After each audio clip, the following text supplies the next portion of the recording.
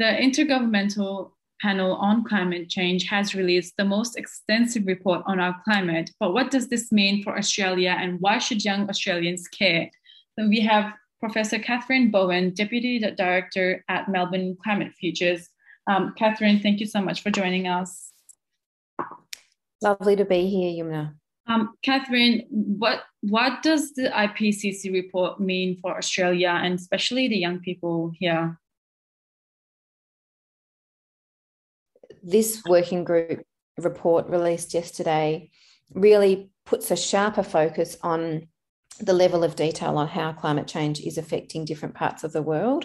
So there's more understanding of the climate science for Australia, and we know that for example, extreme weather events will increase in terms of their intensity and how severe they are as well. So that's a particularly important point for Australia, because we know that we're really exposed to a whole range of different events like flooding and bushfires and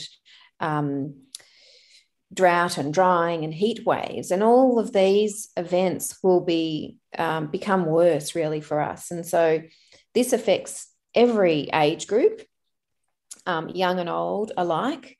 If there are certain groups that are more vulnerable to the impacts of climate change, and these are often younger people, older people, those who have got health issues.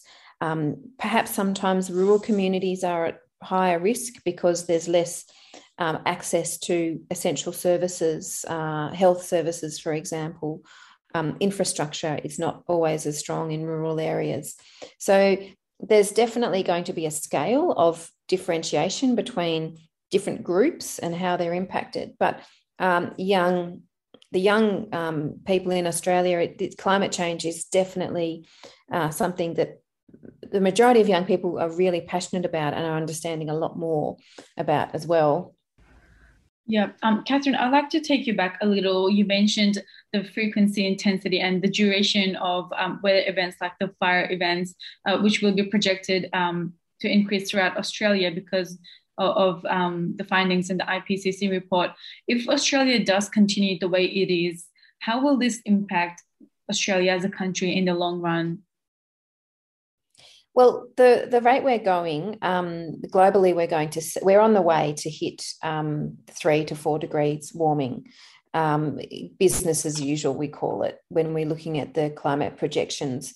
So what we would have expected as once in 100-year events, such as the bushfires we saw across much of Australia last year, will actually happen more regularly. So perhaps once every 10 years, for example. So the other important part of what the future might hold for us is that these events, such as bushfires and then floods and then droughts, there's a serious risk of all these events compounding on each other.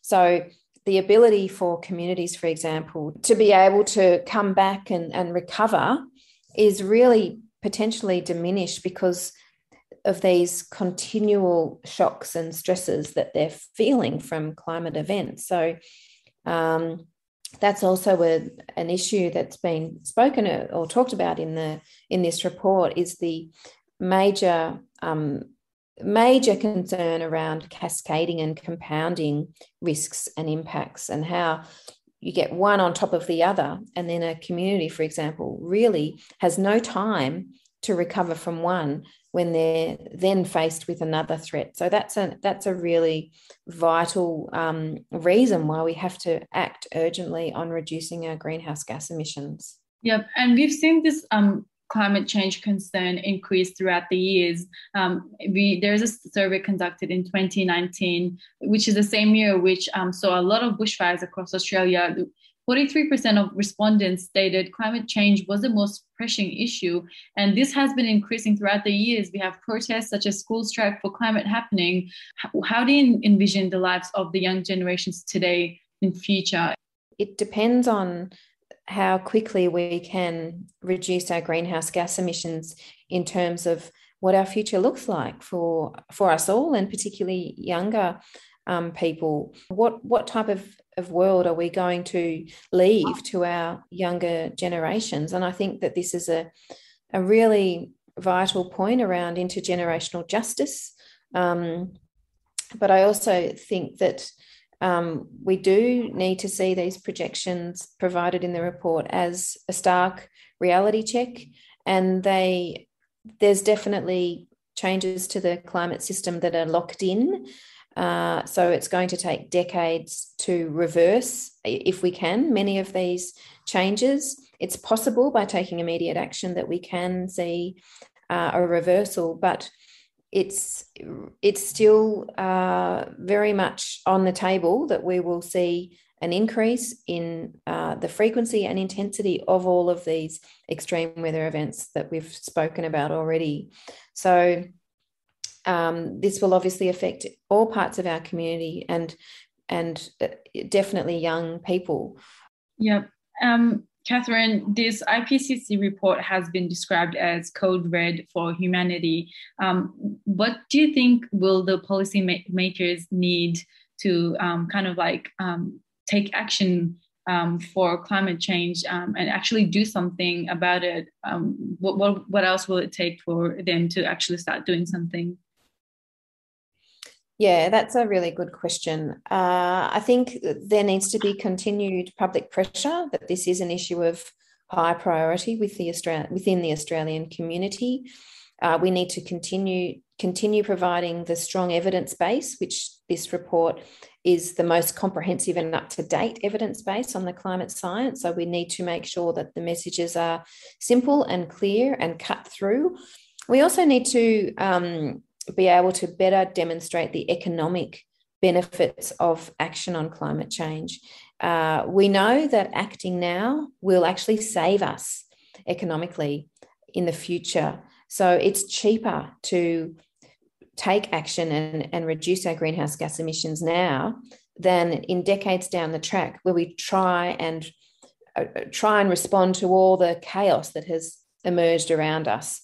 So it's actually a very wise economic argument to take action now. And the other important point to note is that all governments who are signatories to the UN Climate Change Convention, they actually sign off this document. They sign off the portion called the Summary for Policymakers. And that's a process that takes 2 weeks, and policymakers and governments go through this document line by line and negotiate its contents. And then we receive the final product, as we did yesterday. So governments know what's in this document. They're fully informed. They have been negotiating the finer points of this document.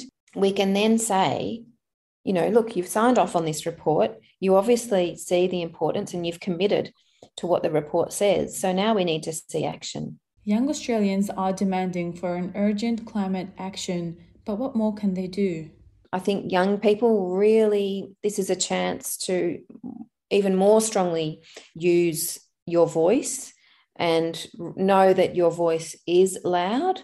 And I think there's a number of different actions that young people can take to feel empowered, to feel that they can make a difference, and to join in the collective effort really of really transforming the way that our economies work, particularly with reducing fossil fuel emission and protecting and conserving our natural environment.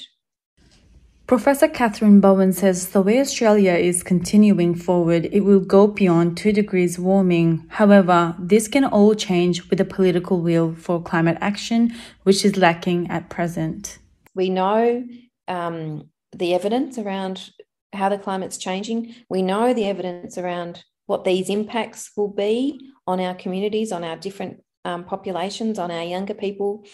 And we know how to respond. We know how to reduce our greenhouse gas emissions. We know how to adapt as well, and we will have to some degree, given the locked-in climate changes. So we've got all the tools. We just need the political will. Australia can take the necessary action for our climate or suffer the consequences, majority of which will be felt by our younger generations today. Sahab Falari, Panorama on Sin Media, thanks for listening.